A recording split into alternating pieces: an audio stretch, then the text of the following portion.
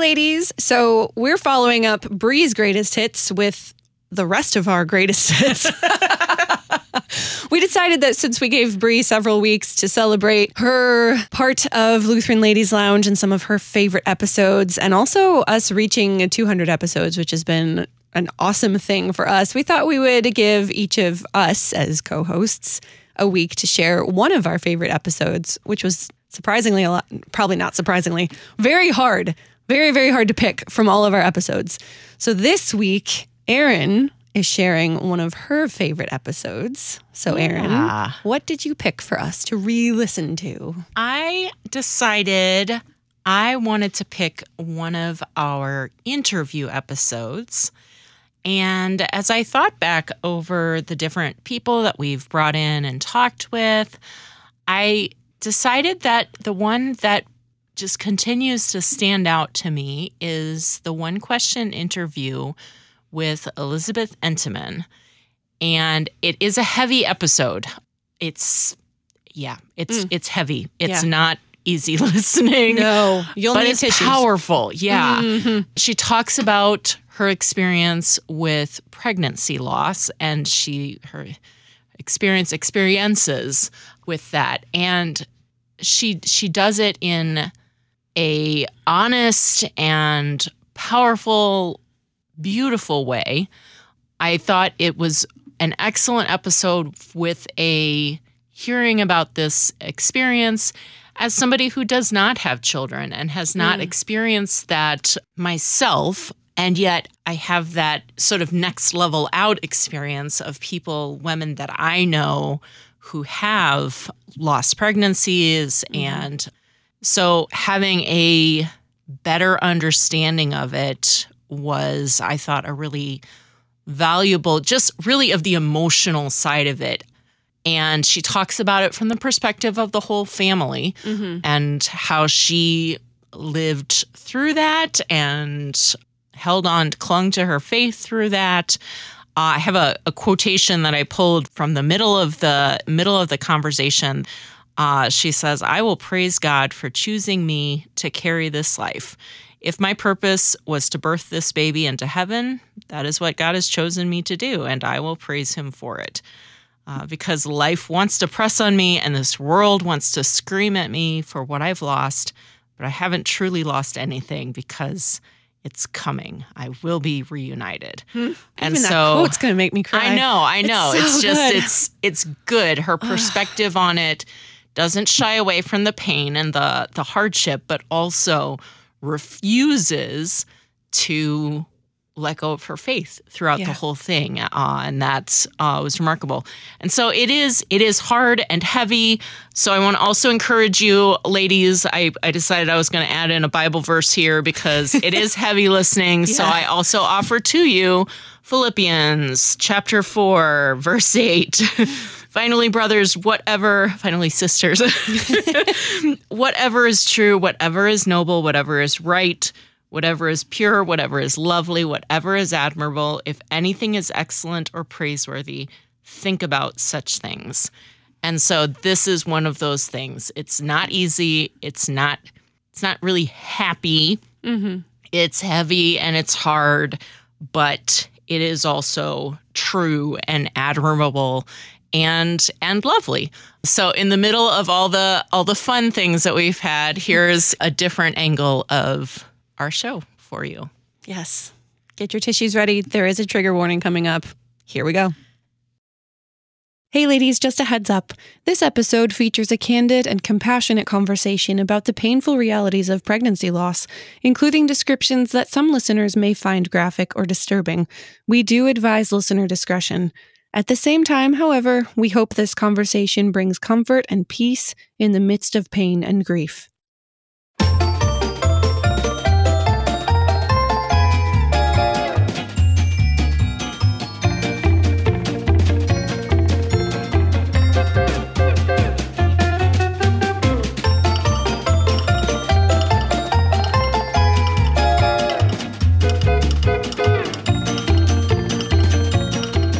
You're listening to the Lutheran Ladies Lounge podcast. I'm Sarah. I'm Erin. I'm Bree.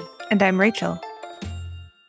We have a one question interview today. It has been a while since we've had a one question interview. Erin's one question interview. It's been a while since we've had another lady in the ladies' lounge, which we also have today. And this is October. This episode will be dropping on October 1st, Lord willing. October is Pregnancy and Infant Loss Awareness Month, and October 15th is Pregnancy and Infant Loss Awareness Day. So we wanted to take some time on this podcast to bring a lady into the Ladies Lounge who has experienced this and share some consolation. And I know a lot of ladies in our Facebook group and also listeners of the podcast have also experienced pregnancy and infant loss. So we wanted to create a space on the podcast to talk about this very openly and candidly and honestly. So you also may want to grab some tissues. This may be a tissue level episode. So, Erin, take it away. Introduce our guest. Okay. Well, today we have Liz Entenmann, who is a Lutheran lady. She is not claiming any other special expertise here. Just the sisterhood. Exactly. The fellow sister Lutheran lady joining us. One of us. Yeah. Hello. I really appreciate being able to come on and have this space to highlight something that many women have gone through and share my story.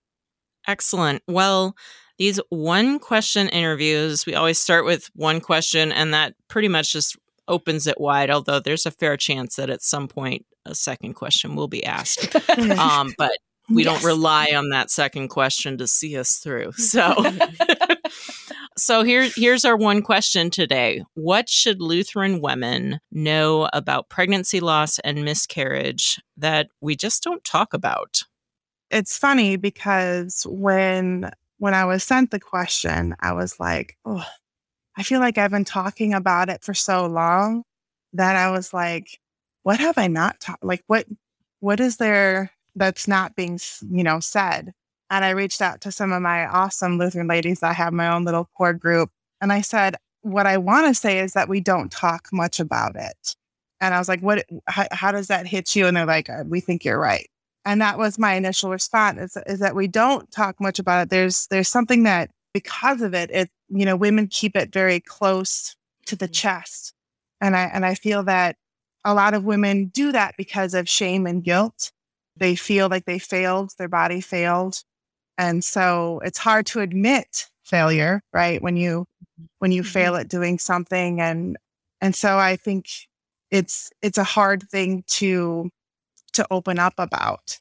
But I found in my experiences that when I've become more open about it, there is a large community of women that share the same grief and burdens that you have walked through or walking through. And there is a sisterhood there that is comforting and helpful. So it's something that I really appreciate having this space to bring it more to light and to tell women to be open with your loss. If you can, if that's safe for you. I understand that some people just can't do that, or at least have somebody that is a good friend to share that loss with, so you're not carrying that burden alone. And the second part of that is that women carry this grief, but our husbands, our men also carry the grief, but in a much different way. And I think sometimes they get forgotten because it is the women who are the ones going through it, right? They're the ones they're the ones who see the line. And from that moment, their life changes forever. And they're the ones that keep it close to go, I know it's early, so I can't tell anybody because I don't want to, it's early. I don't want to say, oh, I lost the baby, right? But our husbands, they grieve too. And I think sometimes that gets lost in our grief. And definitely in my story, that's one of the things that I've had a difficult time with is acknowledging my husband's grief, because I've been so much in grief and going, he's grieving too, and respecting his space and his time. to process. That's an excellent point. I want to pause here for a moment. You and I are old friends. Yeah. And so I'm very familiar with your story, and I really appreciate you sharing it on social media the way you have, but a lot of our listeners are not. If you could, would you tell us about your beautiful family and about the joys and griefs that you have experienced as a mother? Well, I have a 12-year-old son and a 6-year-old, soon to be 7-year-old daughter. And I had a miscarriage after her. She was 9 months when I got pregnant with we called a baby E. And I went in for my 12-week appointment, and I hadn't had any ultrasounds before that. And there was no heartbeat. But they told me at the time that it was just a clump of cells. It wasn't a formed body. And they think it was a molar pregnancy, which molar pregnancies are kind of like flukes, and a cellular clump that just kind of forms and the body thinks it's pregnant.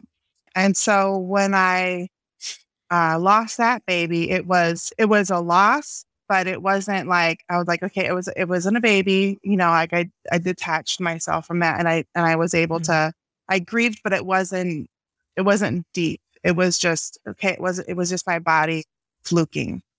And then I got pregnant with my third, and he is 3, soon to be 4. And my husband left when he was 3 months old. We are military. So he deployed for a year when my youngest was 3, and that was the hardest year of my life.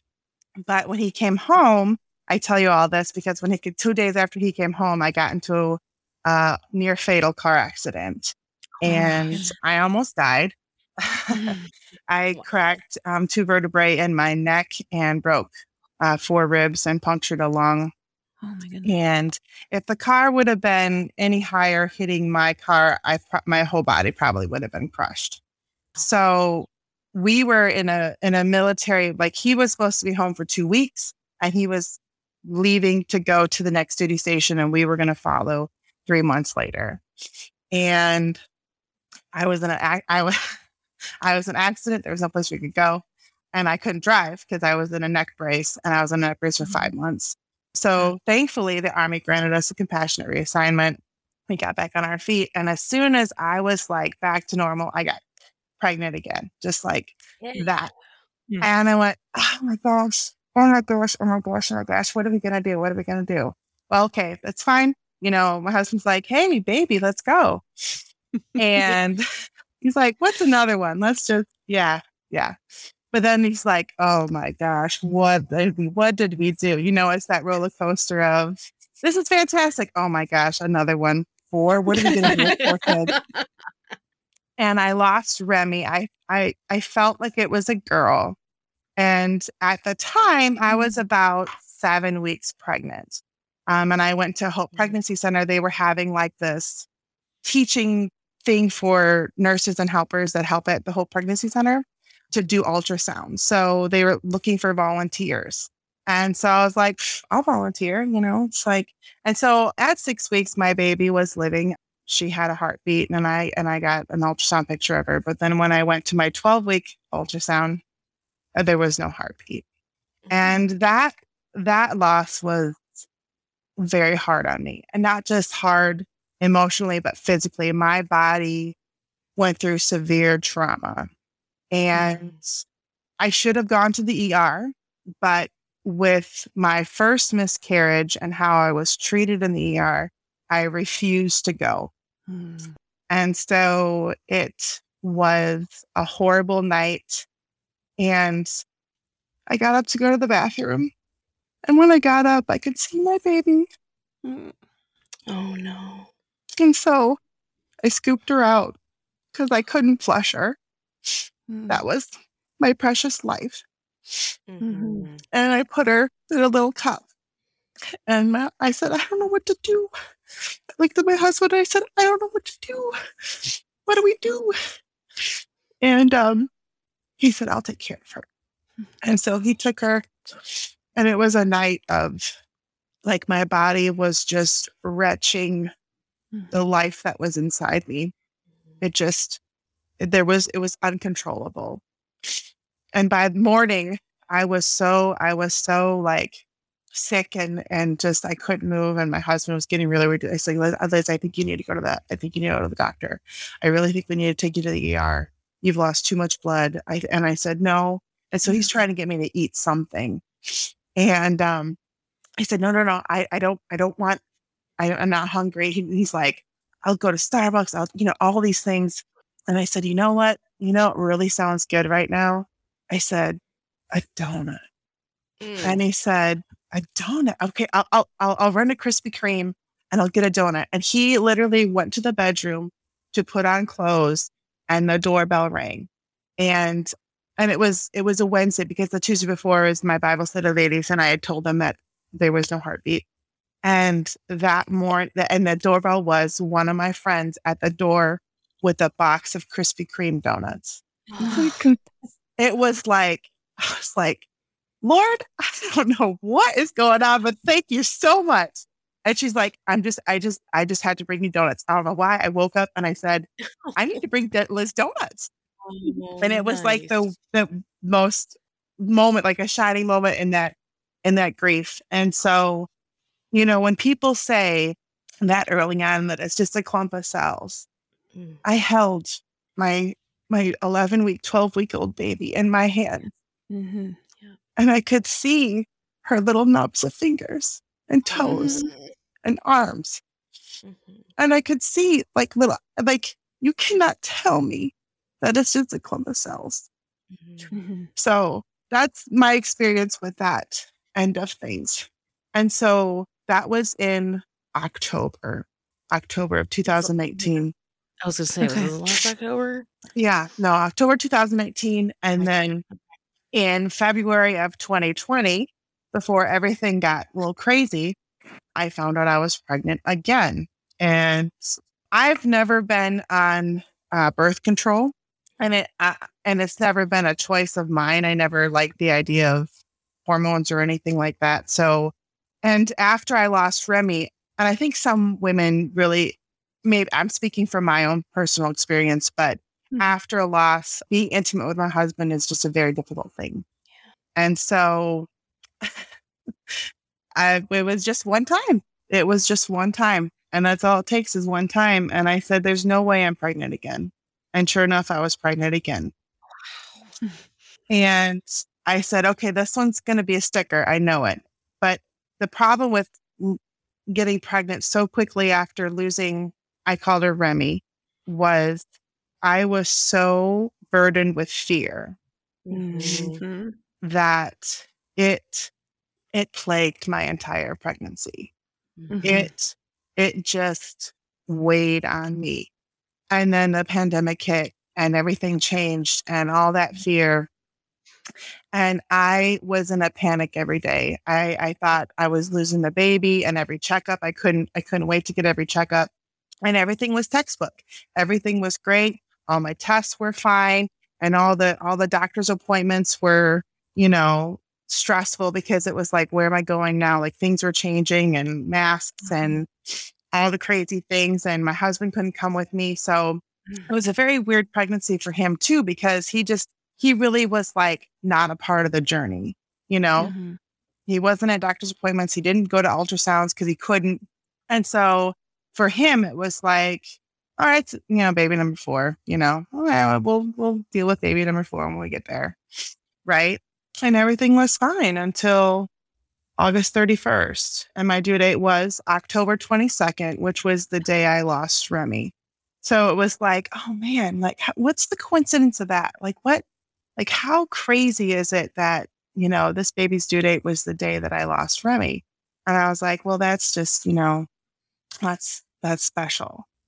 And what a way to celebrate, I didn't know, we didn't find out genders. What a way to celebrate a life with having another life. And so I got up in the middle of the night and had to go to the bathroom, and I laid back down, and I always fell asleep feeling the baby. And I didn't feel anything. And I said, okay, that's weird. And I was like, okay, baby, come on. I need you to move so mom can go back to sleep. And nothing. And so all of a sudden, my mom, Dar, was like, okay, this is weird. And so I sat up and I got out of the kitchen and I drank some more water, nothing. And I was like, okay, maybe I need a little sugar. So I drank some juice and walked around, rocked in the seat. I'm like, okay, baby, I need you to move for mommy. I need you to move.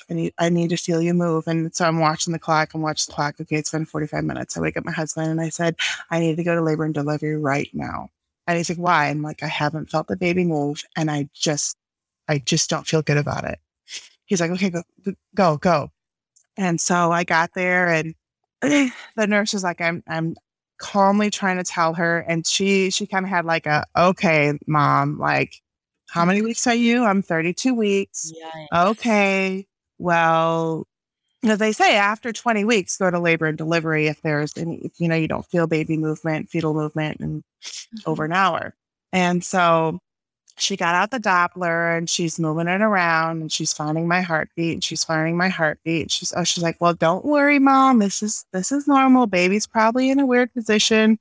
And I was like, it's been almost 2 hours and I haven't felt my baby move. This is not normal. And then she called the doctor in with the ultrasound and silence. And I said, can you tell me something? And he said, I'm sorry, there's no cardiac activity. So at that moment, coincidentally, my husband called me and he's like, what is happening? Because he'd been texting me and I had nothing to text back. And so I had to tell him that our baby was dead. And that was just awful. And so he said, well, it's, and so it was all the things of, okay, what do we do now? Well, we need to get a second opinion. So you need to come back after radiology is open to get a second opinion. Okay. So I go back home. Thankfully, I only lived like 10 minutes away from the hospital and I came back home. And at this point, it's like 5:30 in the morning. And so I'm exhausted. I'm shell shocked and I just want to sit in the chair and just cry. And I walk in. Well, I come around the corner and I see my house is lit up. And I'm like, what is going on? I walk in and all three of my babies are on the knees on the couch. And I was like, why are the children awake? And he's like, I can't do this on my own. They have to pray for a miracle with me. I cannot do this on my own. And I'm like, but why are they awake? And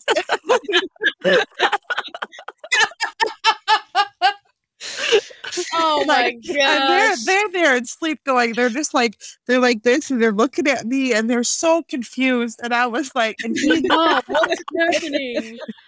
and I mean, in hindsight, my husband and seeing what, like him teaching his children, like, this is what we do. We get on our knees and we pray. This, to me, it's just so valuable in a father. What a beautiful reaction, too, for him to just be like, can't do it. I need prayer. I can't do this on my own. Yes. Yeah. And what a night he had waiting with his phone, waiting for you to text him and just laying there in silence and in darkness and in fear. And of course he woke the children up. Yeah. And anyway, so then, if we just sat and we waited until, and Robin, and he was just like on my stomach and he's just like, baby, I need you. Come on, God, just please. And I was just like, no, it's over. Like I was already defeated because, and since I was panicked every day, my husband finally got to the point where he's like, that's enough, Liz. We're not going to panic. And he wrote in big letters on the wall, October 18th. That's the day we're having the baby. That's the day to focus on. And that's what we're going to do. So I had that little October 18th, like, okay, he wrote it on our bedroom wall and marker. And so I just kept thinking about, we didn't make it to October 18th. We didn't make it. How did we not make it? I just had an appointment. Like the baby was fine. What happened? Like what happened? So then it was when I went back and they took a second ultrasound, and they can't tell you anything when you're in the ultrasound room because procedure, whatever. But when I left, she said, "I'm so sorry." And I said, okay, that was it. And then it was just kind of notifying people that needed to know, and just kind of, okay, what do we do from now? And they're like, well, we need to, whenever you're ready to come to the hospital, we'll do induction. Since you've had babies before, then that's the natural way to go about it. So we'll have to induce you. And so then it was just okay, finding people to take the children. And so once the children were out of the house, then I was like, then the gravity of the situation, like, I have to give birth. I have to give birth. And I don't know how I can do this. Like, my body's not ready. But we're like, how is this going to happen? So we got to the hospital and they went through the procedures, and, we did it overnight and after the first day. So it was a Monday I went in, and on Tuesday, I didn't have any, there was really no progression. And they were drugging me to kind of relax me because I wasn't sleeping. And this is the part where it was difficult, where my husband was like inconsolable. Like nurses tried to talk to him and he just sat in the corner. He was just inconsolable. And it was hard for me because I was like, do you not understand what I have to do right now? Yeah. Do you not understand? I can't just grieve my baby. I just can't do that. I have to like do this. I have to push this baby out. And so that was really hard for me to be understanding of him. It was just a really difficult moment. And then people coming in and out and just going through the whole thing of, we're so sorry, and, checking. And because, when you're pregnant and you've had babies, all the cervical checking that they do and everything like that is just so comfortable and easy that yeah, so comfortable. Yes, so comfortable. Having to deal with that constantly, going, okay, if there are any changes, no, there's no changes. Okay, well, we'll up the Pitocin and we'll do this. And so finally by night 2, it was like 2 a.m. I was like, I've had it. This is enough. I am done. This something needs to happen. They're like, well, do you need an epidural? I'm like, I didn't have an epidural with the Amara babies. I don't need an epidural for this baby. Something needs to happen. So I unplugged my IV cord and I'm walking the little 15 feet of my hospital room back and forth going, okay, God, this needs to happen. We need to move this baby. This just, come on, Lord, we need to do this now. Because the other thing was I was just missing my babies. I was missing my children. Like, I was like, I just can't be away from them anymore. Like, I need to be with them. And so I'm like, I need to move this bus. Finally by like, I don't know, 4 a.m. I've been walking for a couple hours. So I was like, hey, what do you do when you have a baby, Liz? You know what to do when you have a baby. Like, don't just lay in the bed, like, do something. So I had them check, and I had gotten to like 6 centimeters. And the problem is that the baby was feet down. So since his head wasn't there to help push the cervix open, it made it a little bit more difficult to reach my cervix opening. And so finally I broke like at 4:30, and I begged the nurse to bring the doctor. And I said, please just take me to the OR. I can't do this anymore. I can't. I thought I could do it.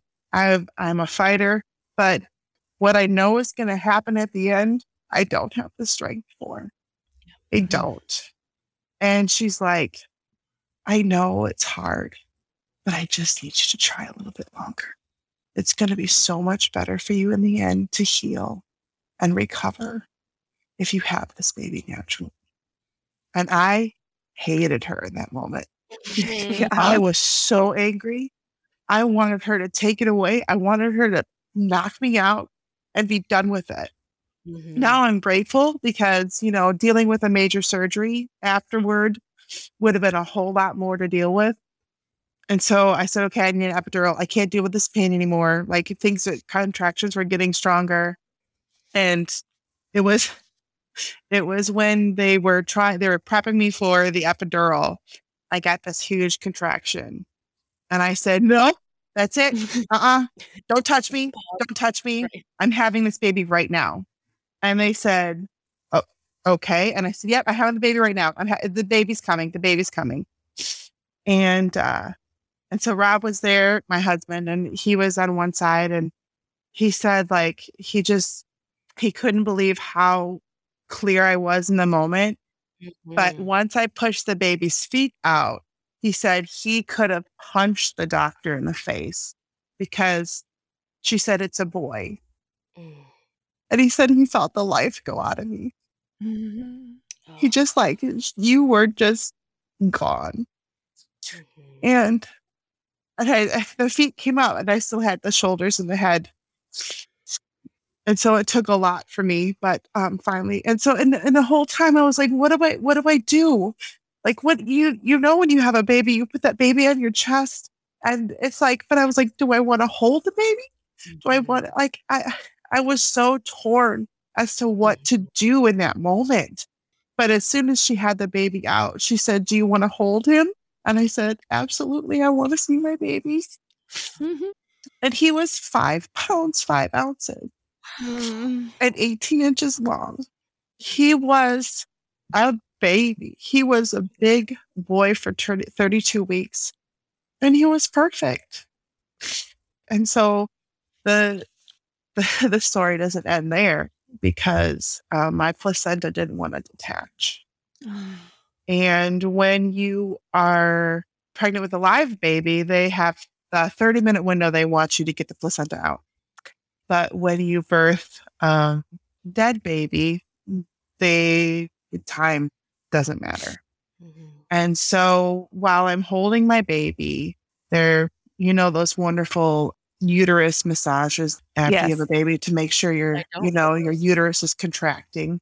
I know. The last thing you want is someone like poking you down there, but they're just like kneading your belly. Yeah. And you're like, and so they're rubbing, trying to detach the placenta. And so the umbilical cord is, they're like kind of tugging on the umbilical cord and rubbing and rubbing and rubbing and rubbing and rubbing. And then I'd be like, okay, that's it. Give me a break. I need a minute. And so they'd leave and they'd come back like in 30 minutes. And so for 4 hours, oh my Lord, they tried to detach my placenta, Rocky's placenta. We named him Rockford Graham. And so our little Rocky, he was going to be our last little fighter.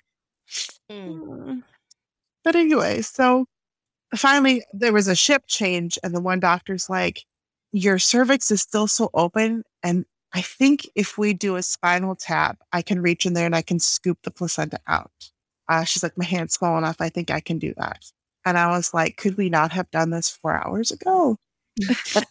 And so I could just, be with my baby instead of dealing with you monkeys up in my business.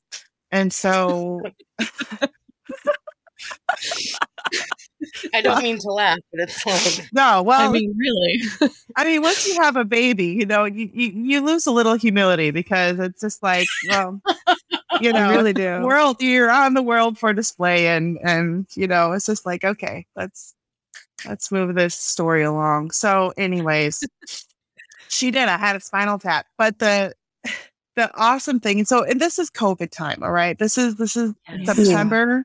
At the height of like lockdowns and craziness. So there's masks and, my children couldn't come in and so there was a chaplain that he came to visit, and he, bless his heart, he was the most awkward man I have ever encountered. And so before I had the baby, like I'm laying in the bed and my face is swollen, and I'm just like, and he comes in and he's like, I'm really sorry. And if there's anything that we can do, just let us know. And I was like, okay. And he's like, for those who can't see me, long pause, stare, awkward, leaning in, not really saying anything, but just looking at you very intensely, like, okay. Maybe it's she'll a chaplain say something. thing. It's like I think it's called practicing a ministry of presence. You're just there. Awful. And so finally, after and then so I was like, I was looking at my husband, and he was, and so I was looking at my husband, and he was looking at me. We're both in this like awkward, like, what is he doing? Look at each other, like, okay, what? And so finally, I was like, thank you so much, Chaplain, for coming in and seeing us. We really appreciate your visit, and if we need anything, we'll let you know. And he's like, okay, well, just like he was like relieved, like, okay, I don't have to stand here awkwardly and look at you anymore. Great. For future reference, there are two things. If a hospital chaplain comes to visit you, you say, thank you for coming. Can you get me a Bible? And can you call my pastor? Well, I told you this to tell you this. So the nurse was like, do you want me to call the chaplain? And both my husband were like, no. No. And she was like, okay. And we're like, he's just really awkward and we just don't need that. And she's like, do you have a pastor? And we're like, yes, we do. And she's like, let me talk to the head of the hospital, whatever, and let me see if I can get him in here for you guys. And we were like, that would be perfect. Yes. So our pastor got to come and see us and give us communion in the hospital room. And he said, because he had called me the night before, whatever, and talked to him for a little bit. And then he texted and Rob texted him back. And then Rob texted him and said, hey, could you come and see us? He's like, I'll be right there. And normally I was delivering on an Army post. And so since he's not military, he has to go through the guest services, whatever. And he's like, normally any other day, there's a line of people there waiting to get their, sheet of paper to get on post. He's like, and there was nobody there. He's like, so that's why I'm a little early because, we were expecting him at a certain time and he was there like 20 minutes earlier. And he's like, because there was just nobody there. I did not expect, no line. And so we got to have a good time with him in the hospital. And he, prayed for us and we got to have communion. And that was really, because he was the only one that got to see Rocky. Our children didn't get to see him. So that was special. But I do have to say, like, the nurses and the staff there were great. I've heard of some people having some experiences and stuff like that, but I was grateful for my nurses that took care of me. And there's a company organization called Now I Lay Me Down to Sleep. And it's a photographer company that goes and takes pictures of families and babies that either have passed or have hours to live. And my nurse was like, we can't get a photographer in here, but she's like, I took an online class and I'm going to take some pictures for you. Because there was a lot of like, do you want to do this? Do you want to do that? Do you want to dress the baby? Do you want to put a diaper on the baby? Do you want to do all the things? And there were some things I'm like, it's just so much to process. And no, I was like, no, you could take pictures. And it was there was one moment, like I had been holding him for a couple hours and she brought in a bed and she's like, this is a cooling bed. And so this is so, the baby can stay in here with you. And I was like, a cooling bed? And she's like, yeah. And I was like, can I hold him or does his body have to be, cooled? Because I just didn't want to feel him cold. And she's like, no, honey, you can hold him as long as you want. You can hold him as long as you want. But if you need a break, he can be there. And that way, he doesn't have to go to the morgue. And that was something like a family who had gone through a loss like ours. They had donated the cooling bed to the hospital in honor of their baby. So in that moment, there was like, there was a connection to somebody else who knows our loss and that they donated that in memory of their child, which I thought was, I don't know, in a way special in that moment. But we decided that we weren't going to have anybody take him anywhere. He was going to be in our possession. So we had to sign paperwork to take him out of the hospital to transport human remains. So we took him to the funeral home and we did our last duty as his.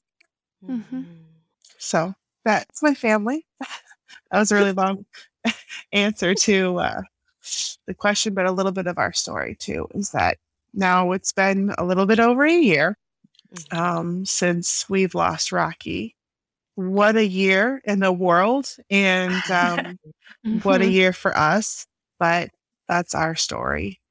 There's so much beauty in this story. As much as there was loss, there are these little glimpses of beauty that I'm glad you described. And I guess I think we can really just go off book at this point. Go for it.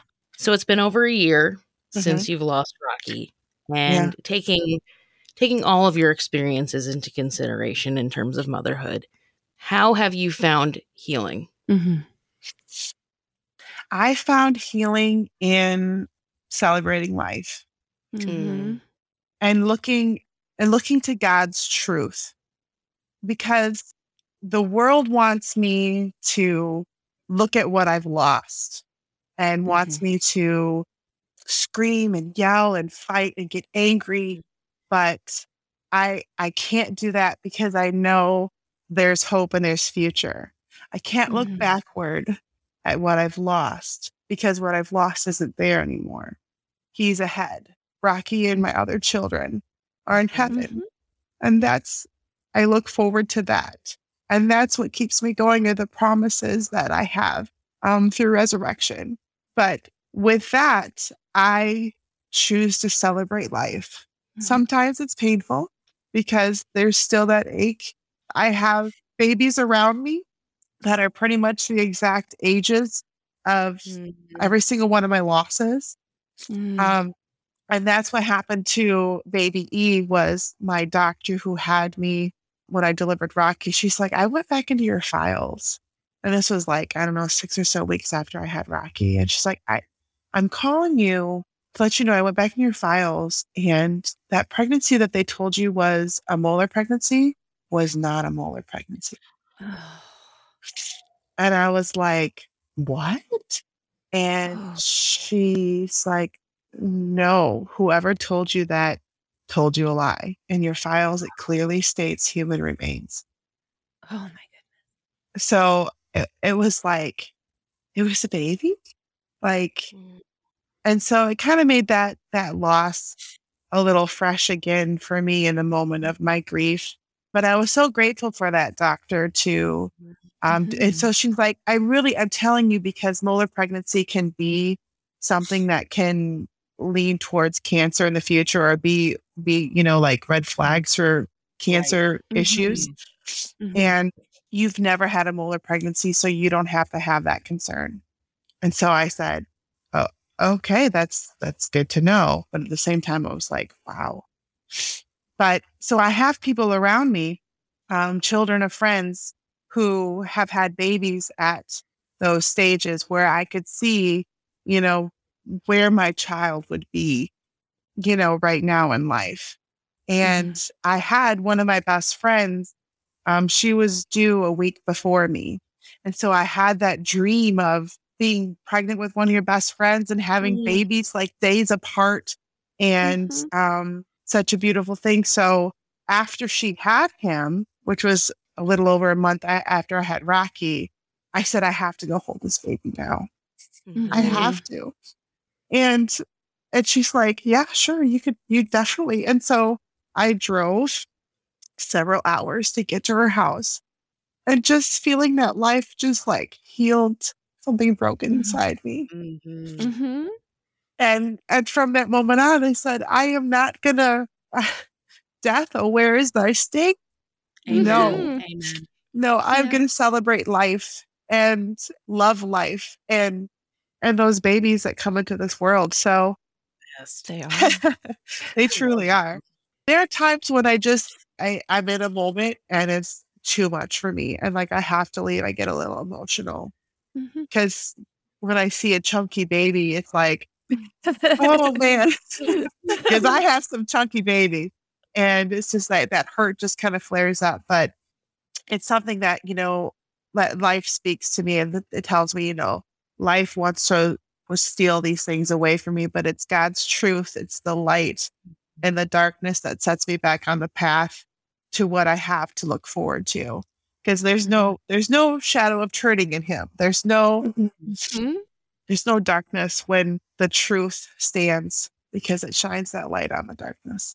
Yeah. You've mentioned the people that have surrounded you. Mm-hmm. How has this community been important to you? And how have people, like, what's been encouraging from the people around you in your life, especially for us, understanding most of us probably know several women just like in real person, real life, who have experienced this. What is encouraging from the people around you that have been able to bring you this comfort and joy, even through so much grief? Well, one of the best gifts that I have, and I think being in the Lutheran world and being one of the Lutheran ladies, I think everyone knows who Katie Schuerman is. Mm-hmm. And about 6 years ago, we have a Bible study group in our church. We did her Pew Sisters book. Mm-hmm. And we just consumed that book, and we loved that as a group. And I love our group because we have, older ladies in their, retirement, old generation, and we have young 20-some-year-old mothers in our group. And it's just this beautiful group of women of all ages and stages that come together and share God's word. And so since that book, we called ourselves the Pew Sisters. Oh. And so we'll be like, okay, Pew Sisters, I need help. Or Pew Sisters, we have somebody who needs our help. And so I have this amazing group of women in our church that are mothers, grandmothers, sisters. And I feel like I've gone through so much trauma in the last few years, but they have just been at my door with meals or, yep, I'll come pick up the kids. And so I'm so grateful that, I've put myself in the position to be a part of a community that has allowed me to openly grieve and let me grieve. I think one of the biggest problems that some people have is they want to put a timeline on grief and be like, oh, you should be over this by now. Yeah, And no. Doesn't work that way. no, absolutely not. Like the moment you see that line, that a woman sees that line, her whole world changes. You see the future, you like everything shifts. Okay, I'm going to need this, I'm going to need that. Like in that moment, like, oh, that superhighway brain just is lit up. And You mean like the line on a pregnancy test? Is that what you're talking about? Yeah. Oh, okay. I was like, the line. Yeah. I haven't had kids yet, so I wasn't sure what the line is. I was like, am I going to wake up and there's going to be a line and I'm going to be like, I'm pregnant. Yeah, in the sky. Yeah, That hasn't happened yet. Or the plus or the pregnant, thing. Mhm. It changes. And so, nobody may not have known that baby, but you saw the future. And that is something that you can definitely grieve for as long as you want. Yes. And it takes people different times. And I honestly think that if it weren't for my faith, I would be in a lot different position than I am right now. And that's something that I've done in this last year is I really have dove into God's promises and what he has for me. When I was in the hospital, there is a song, one of my favorite Christian artist groups is Selah. And and they have a song called Audrey Song. I probably listened to that song the entire time I was in the hospital. It was just on repeat on my phone. And one of the men from Selah, his wife was pregnant and they were told that the baby was going to die. Like if it lived, it would live for a couple hours. Mhm. And so he wrote the song, and the song is called I Will Carry You. And it's a beautiful song about, who could love this baby more than I do? All the things that you wanted to do as a mother. And it's the parallel of, but God saying, but I love her more. Mhm. I will take care of her. I will show her the things and I will carry you, because the song is I will carry you. So I will carry this baby. And then God's like, but I will carry you for as long as your heart beats here. And so there's a line in it, and I will praise the one who's chosen me to carry you. And that was my focus, is that I will praise God for choosing me to carry this life, if my purpose was to birth this baby into heaven, that is what God has chosen me to do. And I will praise him for it. Mm-hmm. That's beautiful. And that's where I keep on, because life wants to press on me and this world wants to, scream at me for what I've lost. But I haven't truly lost anything because it's coming. Yeah. I will be reunited. Yes, you will. Yeah, I think for everyone else, aside from the mother, I mean, and yes, dads are there all the way. They're cradling you as you're cradling the baby and feeling the kicks on the outside. But you as the mother, you're the one who knows the child. And so for everyone else, it's a bit of a hypothetical until the time comes. But for you, it's not. I mean, I know that this is a weird question probably, but can you tell us about Rocky? What was he like? I knew he was a boy. Yeah. I don't know how I knew. And we didn't find out. Like, we never found out with any of our children before. Because my husband would always say, gender reveal parties. We'll have a gender reveal party. It's going to be in the delivery room. That's where our gender reveal party is going to be. It's a lot safer. You just set fewer forest fires that way. Right. Yeah, Correct. exactly, right?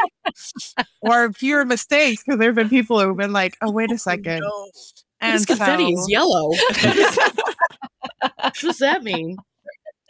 I don't know. It's something that I think he would have been his big brother's shadow. He, from the pictures that we do have, he looks so much like my 3-year-old. The nose, the lips, the chin. It is uncanny. Every single time I look at my son, I go, man, they would have been twins. And it would have just been awesome. But he was just a tight little ball in my tummy that loved to kick my hips. Yeah. Isn't it funny how all babies you can tell their personalities just from the way they move around inside? That between my oldest and my second oldest, night and day difference. Do they have preferred spots to like kick places in there? Oh, yeah. A lot of people always complain about babies being in the ribs, but I have a long torso. And so my babies would always kick my hips, never in my ribs. And that day I remember before he died, I was so cranky because that baby just did not give my bladder a break. And I was like, are you kidding? Just please.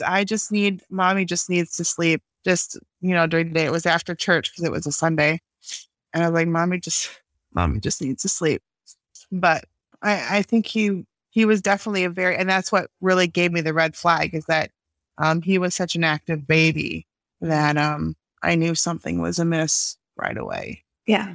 Yeah, I had one who 2 hours without moving, no problem whatsoever. Like, that's just normal, but your baby. Yeah.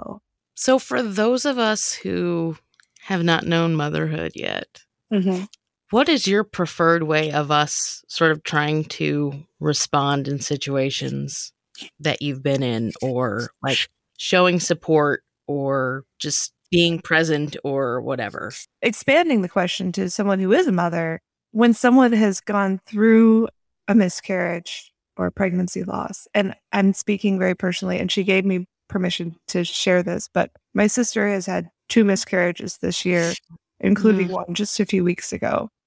And I love her so much, and I am so sad. I'm so broken up about this, but I don't know what to say, what to do, how to show her that love. And it's not something that we're sharing broadly. I mean, obviously this is very broad, but but my kids don't know, and nor will they probably, because it's a private pain. It's not for many miscarriages.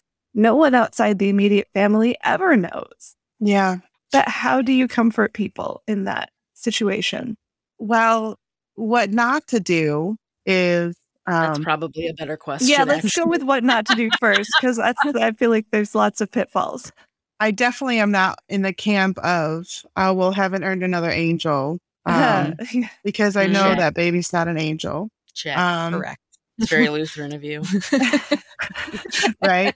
That's good. And sometimes, I mean, like I've had, it's nice to think about, because my dad passed 7 years ago, and it's nice to think my baby's up there with my dad. But it's a reality that I don't know. It's not like he's up there, on Papa, and but it's nice to think that sometimes. I'm imagining that scene from Cinderella, where the king is fantasizing about romping with little grandbaby. Yes. Or, you're young, you'll try again. Or, those things, people do say. And even for me, for the months after Rocky, even people just saying, how are you? And that how are you I knew it was loaded. It was loaded with, I don't know what else to say, but I'm going to say, how are you? Because I don't know what else to say. Sometimes it was just like, because, and so sometimes I'm just like, I think, and it's different for everybody. Like, I cannot speak to anybody else's grief, and I am just here to share what I've gone through. But sometimes I would have just preferred them saying, I know, and I'm so sorry. Is there anything I can do for you today? Instead of going, how are you? Because like, how are you? I'm going to respond, I'm okay. I'm fine. I'm not going to just lay out the truth. Like, do you really want to know how I Right. am? Do you Yeah. want to have Dig 3 deep. hours? Yeah. I'm gonna Tell you. And so, but by saying, I know, and I'm so sorry, sets a different tone to, okay, maybe I can share a little bit. Because it's like, just the how are you? Like, I dreaded them asking me, how are you? Because I was not okay. I'm not okay. And it's hard, because that's what you normally say when you greet people, right? But it's not a discussion that you want to have with just some Like everybody. like rando. You know what I mean? Like, no. not. And that's the thing, like, random people, like, how are you? But it was people that knew me and knew what I was going through. And so the how are you was like, it was, how are you? Oh, Like, okay. I don't know you're- you well enough to be vulnerable with you. Right. But just letting them grieve, letting them talk about it. And for me, like, people, they've made donations to certain things saying, we've done that. But I think one of the best things to do if you have somebody going through this is to do something by saying, okay, I'm going to pick up your kids. When is a good time for you? I think you need some alone time, because 9 times out of 10, if you say, okay, if you need anything, just let me know. She's not going to say anything. Because she's just going to charge right through and do what she needs to do to get the day done. By, forcing a hand in a way, and saying, okay, I'm going to pick up the kids this day, or what day works for you? I want to do this for you. Or we're going to, like, my friends are like, okay, we're starting a meal train. What's good for you? Well, this. Okay. And I have some amazing friends who were just like, they're, at the door with, paper plates and spoons and bowls. So the dishes don't have to be worried about, That's brilliant. Right? Yeah. Yes. And things like that. Like, I don't even like, oh my gosh, I wouldn't even thought of that. Yes. But yeah, like when you're in this moment, like just thinking about doing the dishes, when you have 3 kids around you, is a little much. Right. And so I've had moments of that where my friends have just done for me. And that has been the best thing, is like, showing up with donuts at the door and just sending me flowers, or just doing stuff without asking, I think has been one of the brighter moments for me in carrying me, like them helping to carry me through this without me going, okay, I really need you to do this for me because I'm having a hard time right now. And just kind of taking action for them in a capacity like, okay, you know what, let's go out for coffee, or I'm going to bring you coffee, or, something they like to do. I think that's really helpful for somebody. Are there any things that congregations that your church can do? So friends, close family, that's one group. But Right. have you experienced it, or do you have any thoughts on ways that the larger congregation could actually care for women and families who are going through this. Yeah. Outside of my Bible study group, we as a group bought a couple of little statues. One is like a hand with a little baby in it. And the other one is the Good Shepherd statue with, so like, you know, Jesus with a child on his shoulder and children around him. And we have like a little meditation garden in the center of our church.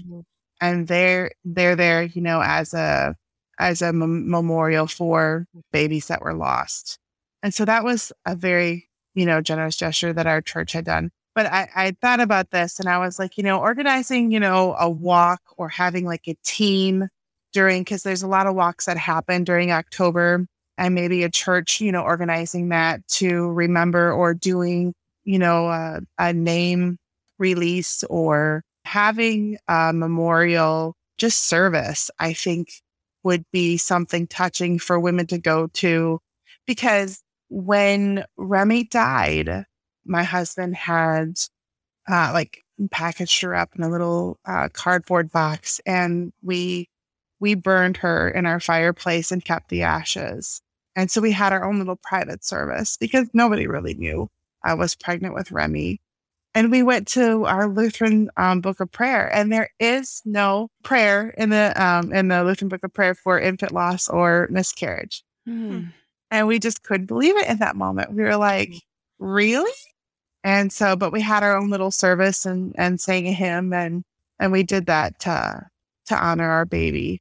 And so having a dedicated service for infant loss, I think would be very special, because even now I have a lot of guilt. We didn't have a service for Rocky just because it was September and then October. And it was like, you know, things were just weird with churches, and it's just like COVID. Yeah, COVID just kind of ruined everything. And then it just seemed like it was like Christmas and it was too late. And I was like, well, maybe, you know, next year when, you know, it says Heavenly Birthday, maybe we'll do a service, and that's come and gone. But I think having like a special memorial service to do something for moms because and that's been another thing, is I have some really good friends who have walked pretty much the same path I have, who have lost infants either hours after they gave birth or, you know, in utero, like me. And so I don't want to say like any kind of loss is horrible, and having going through both, there is a difference. You know, for me, losing Remy was horrible in my other miscarriage, but Rocky was just a completely different level, physically, mentally, emotionally, because at 32 weeks, like, he had his life suit on, like he was meant for Earth. And seeing that body was just like, how is that possible to not have him be here?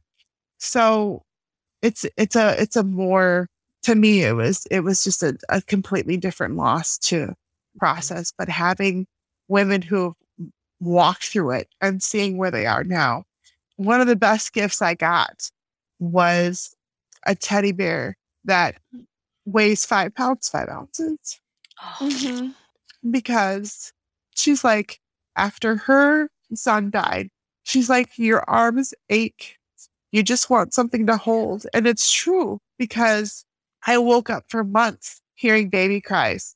Like my body would wake up and I would be hearing a baby. And even afterwards, like when I was as far as long as I was, and my body went through the motions of having birth, like my milk came in, and so I was in a chair with like ice packs and saran wrap wrapped around me, and just like trying to be like, okay, please, I don't want to deal with any kind of infection. Just like, please let me get through this. So that was, I dealt with that too afterwards. Like, it wasn't like it was just, okay, I had the baby. No, you know, I didn't want to ask about that, but I wanted to ask about that. Yeah. I feel like that would have been a really brutal moment. Oh, you can feel it. Oh yeah. It's a moment. It comes. Yeah. And I mean, it was just like painful and like, okay, dealing with, you know, healing after the birth. But it was like, I had Rocky. And then one thing I wish I would have I wish I would have taken more time in the hospital. I wish I had him at like 6:19 a.m. and I was walking out of the hospital at 5:45 p.m. Wow. I should not have been walking. And I was driving the next day. I should not have been driving, but I was just like so determined to, all right, I have to just get back to normal. And I wish I would have had some people around me to kind of slow me down in a way of like, because that morning I went to the hospital. We were supposed to start homeschool. Oh. So I just had that constant, like, okay, we're too far behind.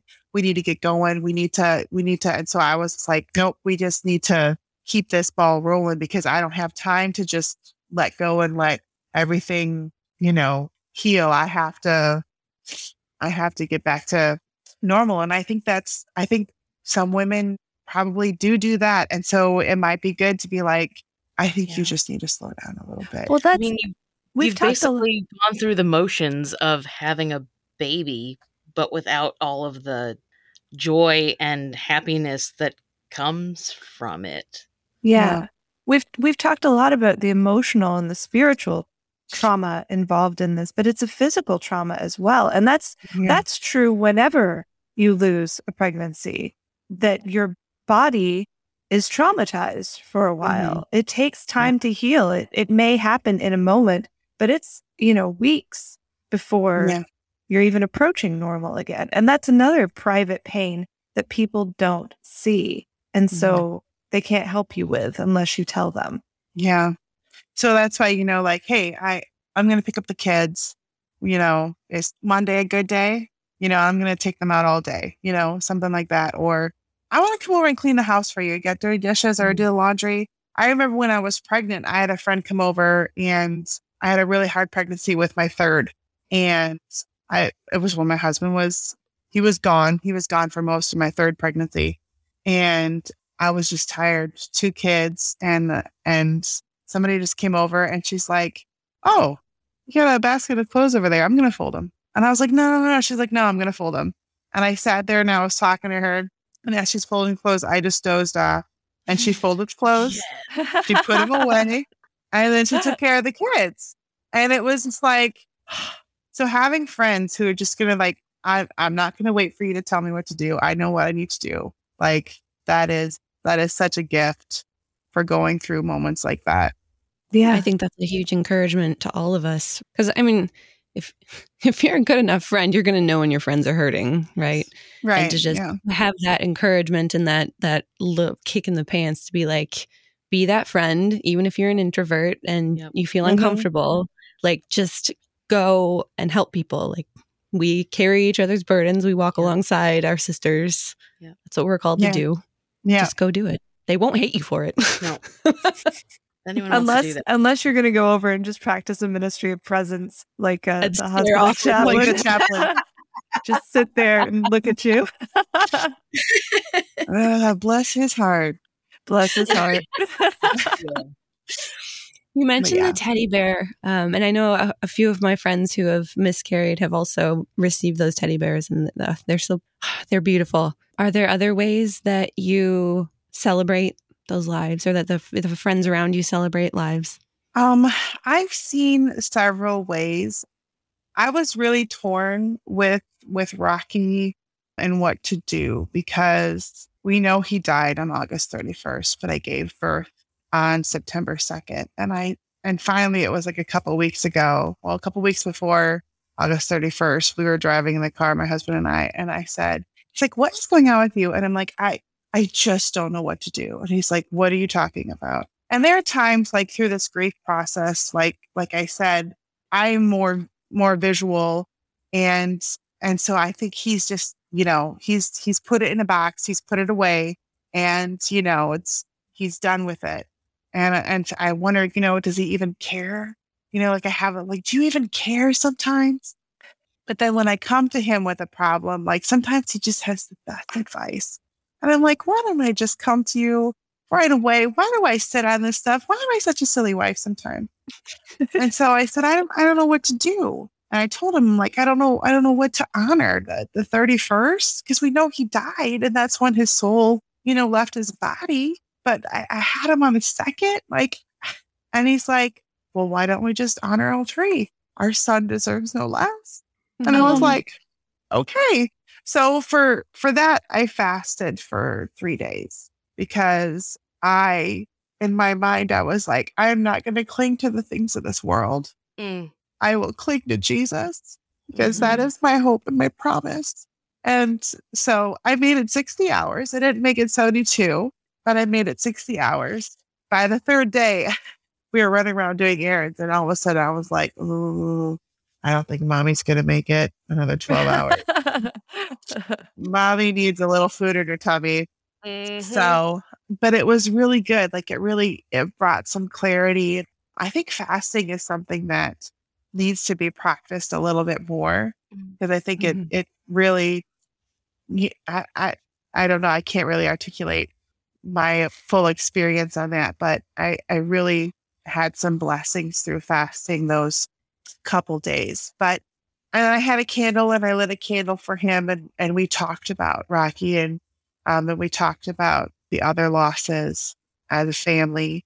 But I know some people who they get like a cupcake every year and they sing happy birthday. I know some people donate diapers and things to places like pregnancy crisis centers. Or I know somebody who they got like onesies for all the babies that were born in the hospital on the day that said blessed with a little note of, congratulations. And this is in memory of our baby that we didn't get to take home. So, I mean, there really is like when I first was going through it, I was like, oh, there's nothing out there, but there really is a lot of resources out there of things to do for people, or even like, I can't remember the website right now, but they have like kits of if your friend is going through a miscarriage, things to have to bring to the house as, she's going through it. And little care packages. And like, I'm like, I had no idea these resources were out there, but you don't know if you're not looking, right? Right. And there's a ton of stuff out there to help somebody. But I mean, I've gotten so many wonderful gifts of a plaque with his name, his name says Rocky, but the inside are the lyrics of Rock of Ages that you can read, and the teddy bear and Christmas ornaments with his name on it. And I've gotten a necklace with all of my children's name on it and a keychain with all of my children's names on it. So it's very generous of people to go out of their way to think about me, but it's nice to have those things that have all of their names on it. Yeah. Because every day, I think about all my children. Yeah. Every day. You're their mother. Yeah. You're going to. I know we can probably keep going for a while, but we're at an hour 20. I don't think it could get any more beautiful than we've already had. So yeah, this was really good. And Liz, I am so grateful that you came on today and we all got to be open and vulnerable together. And you are just such a brave soul. And I love that you, and I'm probably speaking for everyone here, but I'm so glad you took the time to sit down and tell your story with us, because I think it's going to resonate with a lot of listeners and they're all going to appreciate the time you took. yes. It's kind of ironic because, like I mentioned before, janitor extraordinaire, I was cleaning the church sanctuary and I was listening to a Lutheran Ladies Lounge, and I don't remember which one it was. And I was laughing in the sanctuary, and I was just like, it would be so stinking fun to be on a podcast with this lady. It is a pretty good time usually. Right? It might have been the one about the Hymnopalooza with What is the Spread? I think. Yes. What is this? Bread? And I was just like, oh my gosh. And then it was just a couple of days later that I got a message from Rachel saying, hey, we would like you to be on our podcast. And I was like, oh, okay, that's amazing. I feel so absolutely honored, but not the fun that I, like not, but still. We'll have to So- have you back sometime when we're cooking things. Yes. You are always welcome on the sofa for sure. Anytime you wish to come back. But Yes, I cooking am so episodes. absolutely grateful to be able to share Rocky's story. I had no idea what would, I was like, Lord, I know you're going to use this for something. I just don't know what. Mhm. And when this happened, I had to think about it. But I was like, I feel like this is, his story to share and to hopefully help women who are in some darkness to shed some light and to tell them that, the world wants to tell you that they are just a clump of cells, but celebrate that life, share that life when with somebody. So when you are grieving and you are like, if it is early, you can say it is early, but if you are going through that pain, that you are not going through that alone. Yeah. And you have that support, but to celebrate that life, because that is precious. And the world wants to press on us and just tell us that it's not important when it is. And it is something you can grieve and celebrate. Yeah. It's a life. Yeah, Mhm. it is. It's your baby. And it's okay to grieve. Thank you for just reminding us all of that. So Liz. I would like to close with the last Yes. verse of Children of the Heavenly Father, which was Gosh, also why? Again. Oh no. Hold on. Let me Okay, take there's actually backstory the to last two verses, right? We just recorded another podcast episode 2 days ago, and we sang this hymn, and Rachel was in tears. So now we're all going to be in tears. Because it's it's good. Oh, it's so good. And it's a hymn I've had memorized forever. But this was also like when the pastor came and gave us communion when he came to visit us. Like I just said, I kept on thinking of these last two verses. So that neither life nor death shall ever from the Lord his children sever.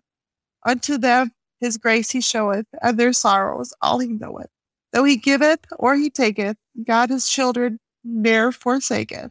His the loving purpose solely to preserve them pure and holy. Amen. And I'm crying. Amen. Thanks so Yeah. much. Again. I know I my love baby's that. in heaven, and I will see him and them again someday. So Yes. we and I cannot wait I know. to meet Rocky Right? and Remy and Baby E, and it's gonna just all the be babies. an awesome All the jam. babies. Can't Yeah. wait. A high five, Jesus. Yeah. Yes. Jumping high five. Well, my son did say, he's like, we're talking about children. And I said, well, I've learned something from all my children. And he's like, well, what did you learn from me? And I said, I learned to love. I was like, when I had you, I had no idea the capacity I had to love. And you taught me to love. And he's like, well, what did you learn from Addie? And I said, I learned patience. That girl, oh man, she has tried Sounds my like my patience. kind of girl. And he's like, well, what about Richard? And I said, oh, joy. I learned joy from Richard after I lost that first baby. I learned ultimate joy. And he's like, well, what about Rocky? And I said, I learned to look forward to heaven. Because I said, I don't want you to be sad when I die. I said, I want you to tell people my mom's high-fiving Jesus and he's with her and she's with her other babies. And he got teary-eyed. And I said, but that's our promise, baby. That's our promise. That is our reward. This world, we don't belong to this world. We belong with Christ. So don't be sad when I die. Well, we can It's be okay. both. Maybe be a little sad. sad. Yeah. And It's a good Lutheran thing to It's be a both, both, and yes. sad and joyful at the same time. And I think anybody who has experienced any kind of loss of a loved one will fully understand of that. course. I mean, this is hitting. It was my father-in-law a week ago, so Yeah. not a baby. Yeah. But I mean, what Still. what you're saying is resonating with me, even though it's a different situation. Yeah. Blessed in the sight of the Lord is the death of his saints. Amen. So Yeah. I'm so thankful for our hymnody and for our pastors who bring communion in hospitals. Nurses that take online photography classes. Nurses that just take by online- heaven. Liz, thank you so much for being our guest. I know this wasn't our usual crazy, happy, laughing for an hour episode, We but had this some is so laughs. good. This Yes. is very cathartic, and I'm so glad we had this space to have you on and to have this discussion and hopefully bring some community and peace to a lot of women who have experienced what you've experienced, because I know it's a lot more common than we probably know. So thank you so much for joining us today. Thank you. I appreciate the platform. Ladies, if you aren't in our Facebook group yet, be sure to join us there. I'm sure we'll have discussions about pregnancy and infant loss during the month of October. If you want to share your story in the Facebook group and share in that community, please do. We would love to have some love amongst our sisters in the Facebook group this month. So much love. So join us there, Lutheran Ladies Lounge on Facebook. We're also on Instagram at Lutheran Ladies Lounge. If you want to share your story on there as well and tag us, we'll share those stories in our story. You can find all of our podcasts at kfuo.org/Lutheran Ladies Lounge or on your favorite podcasting app. You're listening to the Lutheran Ladies Lounge podcast. I'm Sarah. I'm Erin. I'm going to bring you donuts if you're sad or grieving, but just know there's going to be a couple bites taken out of one of them. And I'm Rachel.